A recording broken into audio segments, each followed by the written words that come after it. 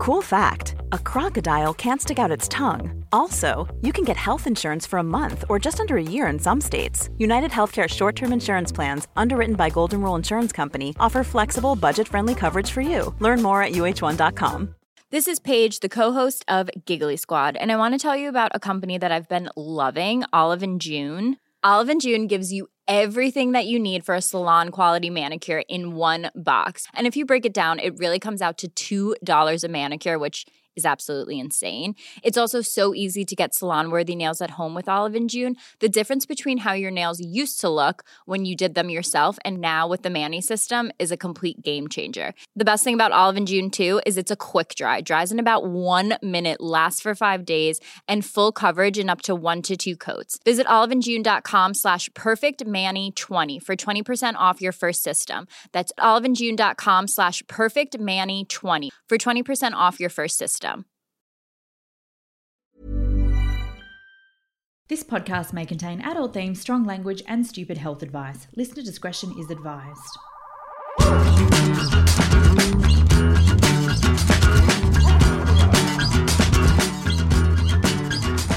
Welcome back to In Bad Taste, where we cast a critical eye over health documentaries and the claims they make. I am your host, registered nutritionist Pixie Turner. And I'm your other host, cardiothoracic surgeon, Dr. Nikki Stamp. Now, it's a new month, which means it's a new film, and accidentally we're sticking with our Australian films because this month we're looking at That Sugar film, which sets out to blame sugar for pretty much all the world's problems. Over the course of the next 4 episodes, we're going to look at possibly the first film we've watched that hasn't been so offensive as to claim that it can cure cancer. And we're going to discuss what they got right and what they got wrong. Yeah, sugar started getting a really bad reputation around 6 or 7 years ago, and it came very on trend, very popular to cut out all sugar from your diet and do things like the I Quit Sugar plan, which was absolute nonsense. Oh, I remember that one. Mm-hmm. I remember that one. Mm-hmm. Yep. And there was a whole proliferation of things like rice malt syrup, which I definitely promoted at one point. I had some. These kind of things that were pretending to be not sugar and therefore healthy, but actually still just sugar. Anyway, let's see what the hell this film is on about. Okay, so this film, as we've already said, is Australian, and it's made by a guy called Damien Gameau, and you obviously wouldn't recognise him. I recognise him. Absolutely fucking clue who this guy is. So he was in a show, the thing I remember him from the most is from a show called Underbelly, and if you are outside of Australia, and Pixie, you should definitely watch this. It's so worth watching. There's the first 3 seasons are amazing. It's about organised crime in Australia. And it's actually really good. But anyway, he was in I think he was in the 2nd or 3rd series of that. So I'm like, the guy from Underbelly. But it also features his wife, who is also an actor, Zoe Tuckwell-Smith. And it was made in 2014 and remains the highest grossing Australia-New Zealand documentary ever made. Really? Because, I think as I said, it came out at the time when people were interested in sugar. And how naughty or whatever it was. So he decided to make this film because there's so much debate, it's hard to know what to believe. I'm like, yes, I agree, but making a documentary isn't normally the way that you solve such a problem. Am I off track there, or am I... I think you make a good point that a kind of a biased documentary that's focused on one person and their individual journey and using themselves as a case study is not necessarily the most academic way of going about it. No, exactly. So he's also written and produced a second documentary called 2040, which he wrote for his small daughter on what the world would be like if climate change went unchecked. And apparently that's been quite well received. I haven't seen it, but I did have this question, because do you think, the way we feel about health documentaries, do other scientists feel the same about documentaries in their field? I need to know the answer to this. I reckon probably. Yeah. Especially because I just saw a tweet this morning from an astrophysicist complaining about a very well-known astrophysicist who gets to talk all about astrophysics on TV all the time, even though this person often gets stuff wrong. And I was like, you know what? I think we all feel this way. Okay, good to know. All right. If you are a climate scientist who has seen 2040 and you have an opinion, tell us, please. Anyway, to the best of my knowledge, neither Damon or his wife have any nutrition or health qualifications. They don't even have unreputable ones. They're just... The bar is so low. But I don't know what's worse, having a crappy health qualification or not having one at all. I don't know. Anyway, but... the film was really successful, as I've already said, but it also spawned like a whole host of spin-off products, including That Sugar Book, which was a bestseller, and That Sugar Movement, which is an online program where on their website they claim more than 60% of individuals are motivated to reduce sugar intake after watching That Sugar film, compared to 2% from advice from doctors, which is a stupid statistic because what did they like? Sample every single person who has ever seen That Sugar film, or was it 10 people or was it 100 people, and what were their doctors told them? And it's like, you know, it's like the face cream equivalent of 9 out of 10 women saw a significant difference after 6 weeks. You know, it's like, it's just bollocks. It makes no sense. So anyway, it's pretending to be it's pretending to be science. And their program, I found this really annoying. You pay $79 for some stuff to help you cut out hidden sugars for less than a daily coffee splurge. Why do they always compare it to coffee? And leave you feeling great. And I found this website really annoying because on their FAQ section, the answer to pretty much every question is, you can find this out in our program. I was like, ew. Can you though? Can you actually? Or do they really mean, if you watch our program, you'll find a talking head spouting some shit about this, and we are not here to verify if it's right or wrong because it fits our narrative so beautifully well. Yeah. But having said that, their effects that they use are really cool. Okay. Yeah. At the start of this movie, I was like, okay, I'm actually quite enjoying this. They had some really cool effects, and I really enjoyed that. They had all these various so-called experts. They just literally took their heads and put them on like bags of sugar and bottles of juice. Yeah. And you'd see their name appearing instead of a brand name. And I was like, that's really clever. It's cool, hey? That's really clever. And then they put this guy on stage and I was like, is that Hugh Jackman? Apparently it wasn't Hugh Jackman. So apparently I was really paying attention there. I think it was Hugh Jackman. I'm pretty sure. Was it? Because they didn't mention him in the credits. Stephen Fry was in it. See, that's the thing, is I was looking in the credits because it mentioned Stephen Fry, but I'm checking. It definitely didn't mention Hugh Jackman, and I was like, "Oh my god, did I think that was Hugh Jackman when it's not?" I'm sure it was Hugh Jackman. Yes. He was in. According to IMDb, Internet Movie Database, Hugh Jackman makes an appearance. So you were right. I was right. The credits were wrong. Fuck you, credits. Pixie 1, credits 0. Anyway, yeah, look, I'm the same. I thought it was a bit more engaging than a lot of other films that we've watched. So, I mean, that was a good thing because it didn't feel like, you know, tearing my eyeballs out after 30 minutes from boredom/confusion. But anyway, as I've already said, it's all about sugar. I mean, the title sort of gives it away.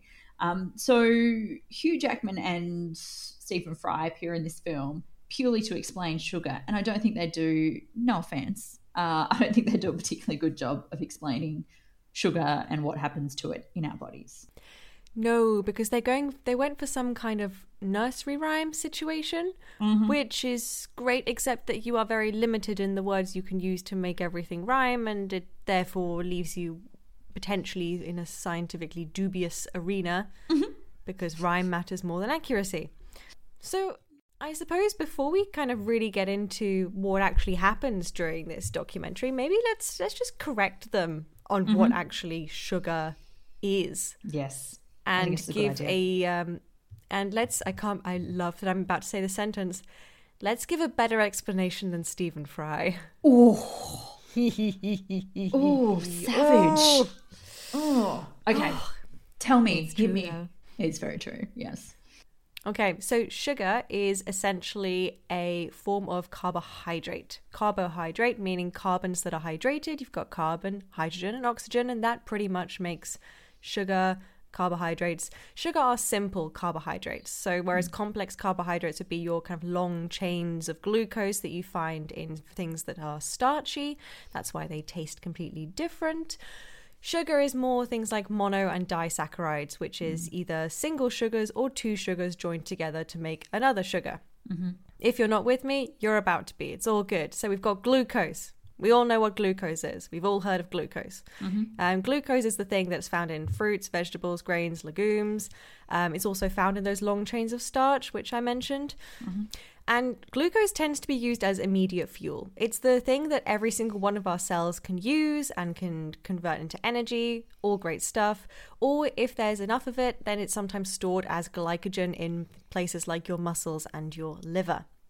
Then we have fructose, which according to this movie is the bad guy. And that is generally found in fruits and vegetables, especially in fruit, which is where the name comes from. And it's seen as the bad guy in this movie, unless it's in whole fruit, in which case it's totally okay because nature. That's the argument I understood there. When you put one glucose and one fructose together and stick them together so they're stuck to each other, then you get sucrose. And if you're not familiar with sucrose, it's the shit that you put in your tea, your coffee, you use in baking, anything like that. Basically, it's the beautiful white or brown granular stuff that makes everything taste really fucking good. So when you start eating sugar or sucrose, what happens is that your body immediately splits it in half. It immediately splits it so that the glucose and the fructose are separate. And then they behave slightly differently in the body because they're slightly different things. So glucose is metabolized throughout the body, whereas fructose is almost completely metabolized by the liver or in the liver. And this is very much what this movie latches onto. They make a claim that it's basically all turned into fat, which is not necessarily true. In kind of normal human conditions, generally about 25% is converted to lactic acid, around 30 to 50% is converted to glucose, and around 15% is converted to glycogen, and usually less than 1% is actually converted to fat in your body. Now, that's under kind of normal conditions. If you are eating a large energy excess, at that point, you're going to have potentially more of it turned into fat, but they conveniently leave out that idea that if you're kind of eating in a way that works with your body, with hunger and fullness, not too much, not too little kind of scenario for you, that fructose is not going to just magically turn into mountains of fat in your body, because that's not how that works. Yeah, I think that's really good. I think that they've latched onto one idea which has like merit, but it kind of they just go with, oh well, sugar is bad, fructose is bad, just cause. You know, that's the kind of the level of explanation, just cause. And you don't get the nuance, you don't get but also, you know, if you eat a ton of saturated fat, you also have that turned into, you know, fat storage and, you know, cholesterol, all those kinds of things. Anyway, basically, I think that they've completely missed a nuance, which, look, I mean, I know we always say this. We know that this is a film. They've got a limited time to say that. But I think when they miss the nuance, and in missing that point, they turn it into this big, scary, like wildebeest that it's not, that's when that thinking is problematic. But anyway, we have some experts. So we've got David Gillespie, and a lot of people would be familiar with him. David Gillespie is another Australian, well, they're all Australian people because it's an Australian film. David Gillespie is an Australian author. He's best known for his book Sweet Poison, and he recently wrote one on psychopaths, which apparently is actually quite good, I've heard. But he used to be a lawyer. Want flexibility? Take yoga. Want flexibility with your health insurance? Check out United Healthcare Insurance Plans. Underwritten by Golden Rule Insurance Company, they offer flexible, budget-friendly medical, dental, and vision coverage that may be right for you. More at UH1.com. This is Paige, the co-host of Giggly Squad, and I want to tell you about a company that I've been loving, Olive & June. Olive & June gives you everything that you need for a salon-quality manicure in one box. And if you break it down, it really comes out to $2 a manicure, which is absolutely insane. It's also so easy to get salon-worthy nails at home with Olive & June. The difference between how your nails used to look when you did them yourself and now with the Mani system is a complete game changer. The best thing about Olive & June too is it's a quick dry. Dries in about 1 minute, lasts for 5 days, and full coverage in up to 1 to 2 coats. Visit oliveandjune.com/perfectmani20 for 20% off your first system. That's oliveandjune.com/perfectmani20 for 20% off your first system. Quality sleep is essential. That's why the Sleep Number Smart Bed is designed for your ever-evolving sleep needs. Need a bed that's firmer or softer on either side? Helps you sleep at a comfortable temperature? Sleep Number Smart Beds let you individualize your comfort, so you sleep better together. J.D. Power ranks Sleep Number number 1 in customer satisfaction with mattresses purchased in-store. And now, save 40% on the Sleep Number Limited Edition Smart Bed for a limited time. For J.D. Power 2023 award information, visit jdpower.com/awards. Only at Sleep Number stores or sleepnumber.com. Wait, I've just realised I've read his book. Sweet Poison? Yeah, I read it years and years ago, back in my wellness wanker days. Yeah. I read it. And it was scary. It's scary. It's well written. Like, he's actually got... One of the things I like about him is I've had some interactions with him online, and maybe this is a throwback to him being a lawyer, is that he is not aggressive towards other people like some other unnamed wellness wankers can be, right? Like, you can say... Like, you can say to him, listen, I disagree with you, like that. And, you know, you can have a back and forth and he'll just be like, we agree to disagree. And I'm like, that's so refreshing. And I also think he's very good. He's got his finger on the pulse. He's like that. But that being said, just because I've said that he has, you know, done some things well, I don't know, like, about non-health people writing health books. Like, that's my concern. I mean, he's acting in that way in both of those books as kind of like a journalist, like someone exploring it and taking us on a journey with them to discover the story. But I think that, you know, sometimes those stories are best left explored by the people who know what they're talking about. That's just my 2 cents worth. We've got Dr. Ken Sakaris, who's a chemical pathologist. So that's a doctor who is, like, you know, concerned with how we measure things in the body and how, you know, they're influenced by different factors. So he's very, very well respected. He has an interest in cholesterol. He pops up quite a bit in low carb groups as a speaker or whatever. But I have to say, from what I've read, it's very unclear what his personal beliefs are. I don't know if he's so I don't know. But you know, his job is to read the numbers. We've got Sharon Johnson, who is a nutritionist. Her website calls her a naturopath, and she does have a genuine degree from a university in the UK. She also has a degree in naturopathy from, and I'm not going to name them, from a college in Australia, which is well known to be problematic and has been sanctioned in the past for not producing graduates who meet the standards for registration, etc. And she doesn't seem to hold any professional registration as a nutritionist or a dietitian. So, and why is that important? Because when you hold professional registration, you have to meet certain standards. Again, accountability. Woo, we like that. But again, like, I couldn't really find that she is, you know, super hardcore into one tribe or another. We've got Dr. Deborah Herbst, who is a GP. Now, she does seem to be aligned with a low carb kind of way of thinking. I can't find that she has any qualifications in nutrition whatsoever. But that's all I found. And I think that this show or this film rarely talks about their qualifications. They just get cool nicknames like Professor Blood and stuff like that, which is really cute. It's really cute and engaging, but, you know, it doesn't tell us whether or not they're appropriately qualified to give their opinion. And I think that annoys me. Yeah, it's the kind of, don't worry, we've covered it. You don't worry about it. We're good. Trust us. It's all fine. It's like, no, let's start from a position of, I don't fucking trust you. And let's take it from there. Yeah, exactly. Yeah, you have to prove to me that what you say is is legit. So, you know, they spend a lot of time making claims about basically that we're all drowning in sugar and it's killing us. And I mean, when they said it, it sounds like so impressive. They say things like, Australians eat 40 teaspoons of sugar every day. And you're like, oh my God, that's outrageous. And then, you know, so much sugar. It's just so much sugar.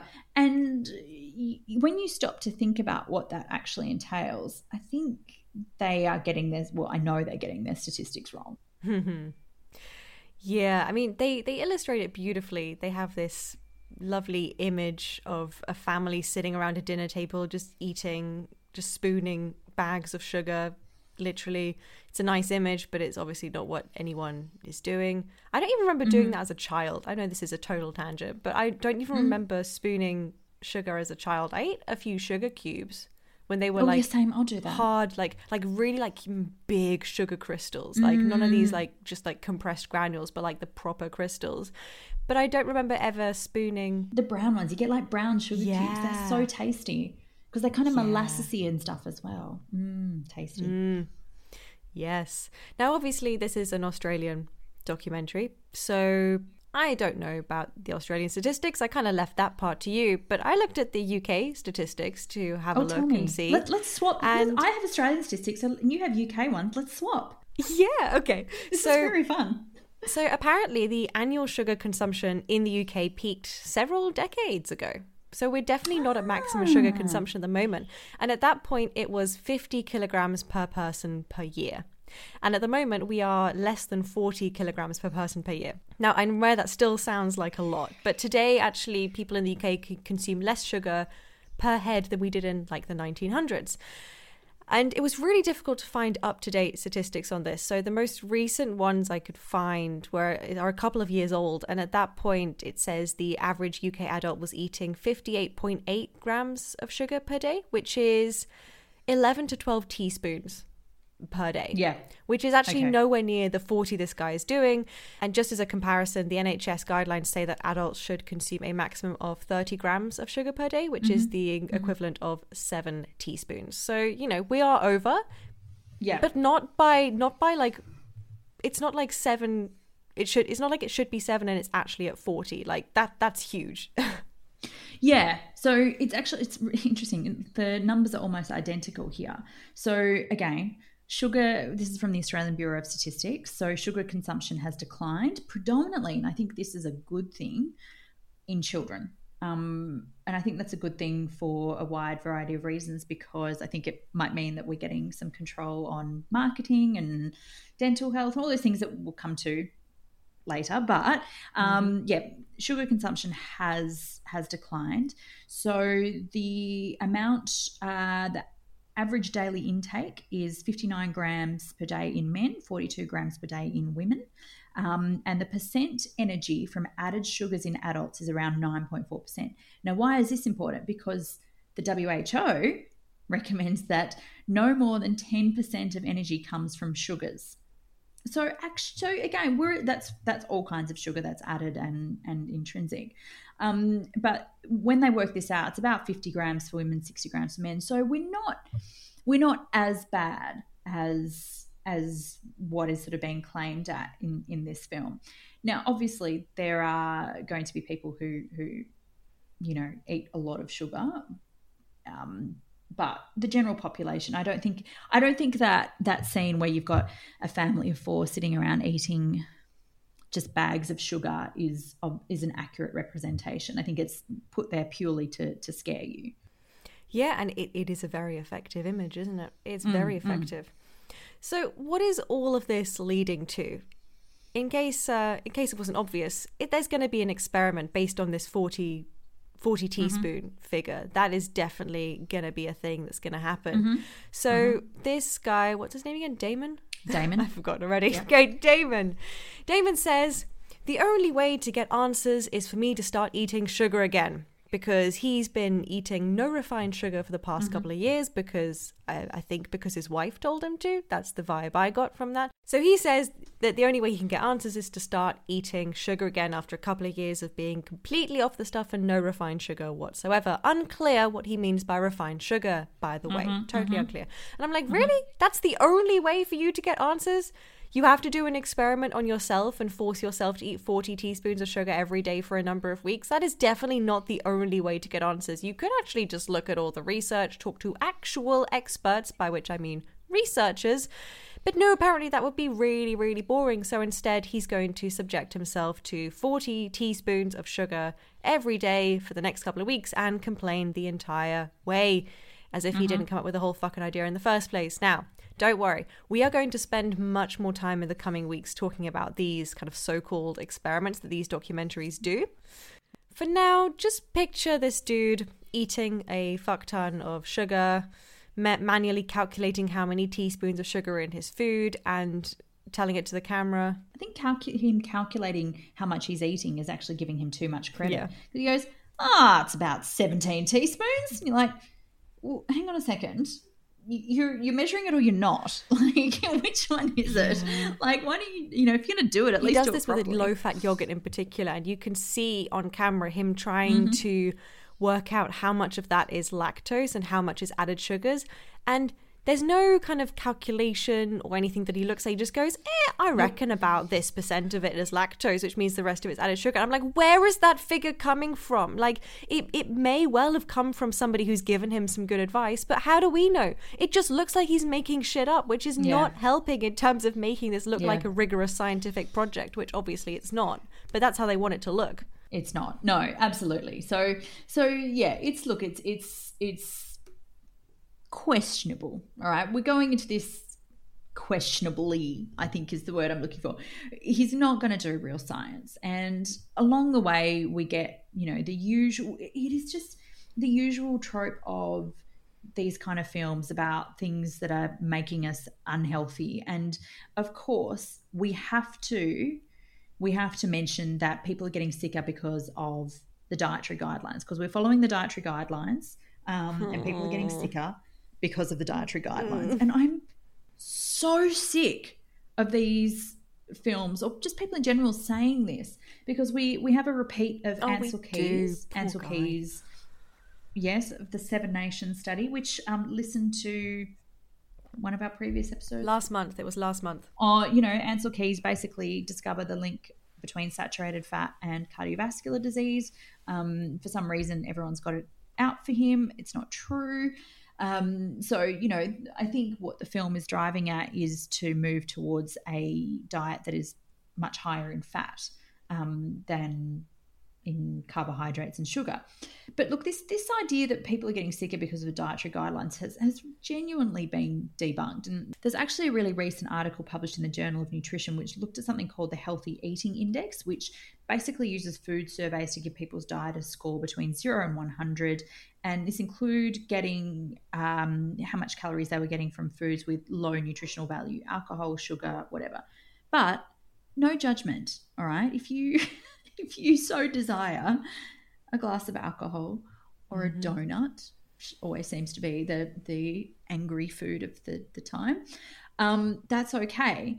Anyway, this study had over 15,000 participants, and they basically classified people into 4 groups from best to worst score on this eating inventory, and whether or not the score was good was based on dietary guidelines. So the people who had a diet that was most consistent with the dietary guidelines had a lower incidence of cardiovascular disease and death.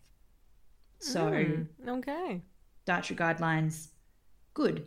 Janky films, bad. Yeah, so I'm not 100% sure.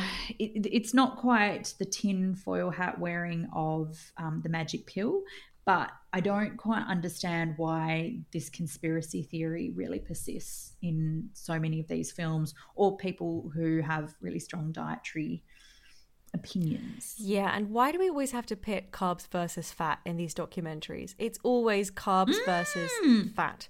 Because in order to really kind of do this experiment that this guy's doing is based on the idea that our dietary guidelines say we should be eating low-fat products, and there are loads of hidden sugars in these low-fat products.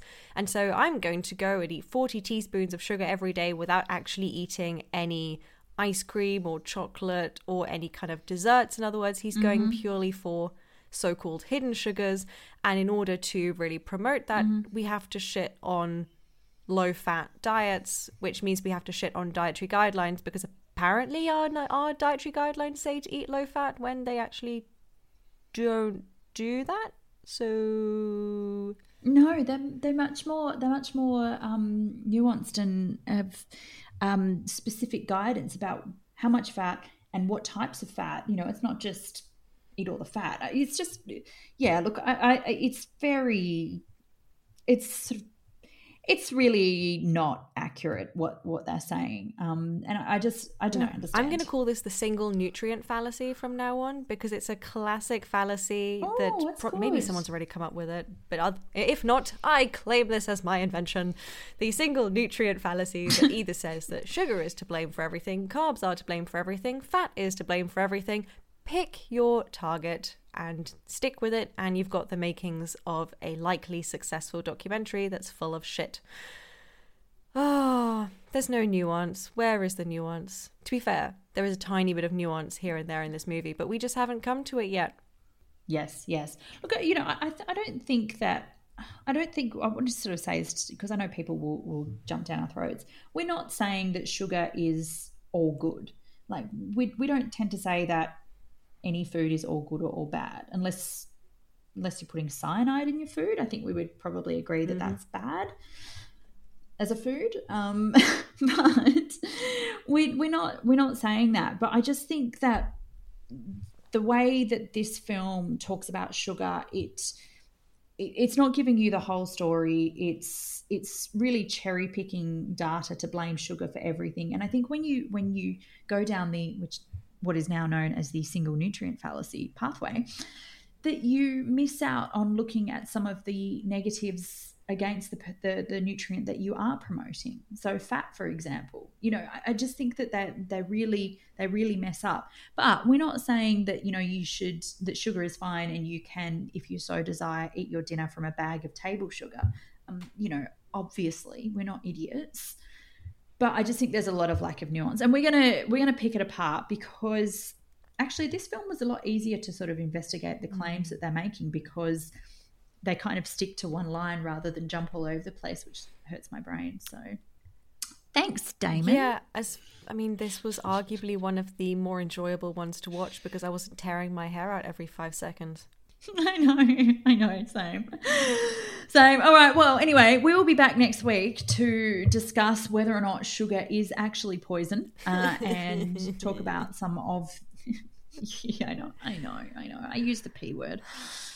We're going to talk about whether it's poisonous, you know, if it makes you gain weight, if it makes you run around in your undies, because there's a lot of running around in your undies. Way too much. We did not need to see this guy's belly that much. Way too much, right? No, we don't. No, keep it away. So, yes, come back next week. And please, in the meantime, don't forget to leave us a 5-star rating, because that's how people will find us. Tell your mates, subscribe, all those good things. Now, if you have questions or comments, particularly if you're a climate scientist and you have seen a climate science documentary, please let us know, or any other scientists for that matter. We're not picky. But email us inbadtastepodcast@gmail.com. We love hearing from you, so don't forget to drop us a line. As always, come and see us on our socials. Pixie is at Pixie Nutrition, and I am at Dr. Nikki Stamp. I was going to say we don't love hearing from spam. We're still getting spammed in our email. Oh, well. Like, don't spam us. Is it at least good spam? Stop it. We're not interested in what you're selling. Oh. Nah, it's rubbish. Okay. Nah, it's rubbish. It's almost always addressed to you. I don't know why, but congratulations. Ooh. You're being spammed. How interesting. Maybe it's because my name comes first in the notes. I think so. I think so. That's sad for you. Aww. You're getting spammed and I'm getting off scot-free. Anyway, we will leave you references and links in the show notes below. Well, come back next week for some, I don't know, countering some sugar bashing, I guess.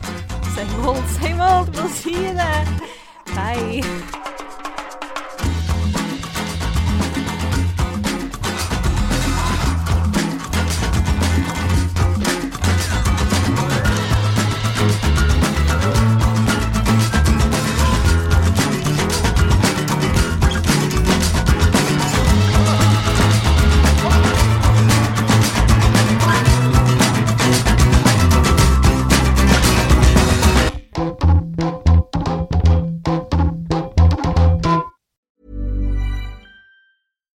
Normally, being a little extra might be a bit much, but not when it comes to healthcare. That's why United Healthcare's Health Protector Guard fixed indemnity insurance plans, underwritten by Golden Rule Insurance Company, supplement your primary plan so you manage out-of-pocket costs. Learn more at uh1.com. Mom deserves the best, and there's no better place to shop for Mother's Day than Whole Foods Market. They're your destination for unbeatable savings, from premium gifts to show-stopping flowers and irresistible desserts. Start by saving 33% with Prime on all body care and candles. Then get a 15-stem bunch of tulips for just $9.99 each with Prime. Round out Mom's menu with festive rosé, irresistible berry chantilly cake, and more special treats. Come celebrate Mother's Day at Whole Foods Market.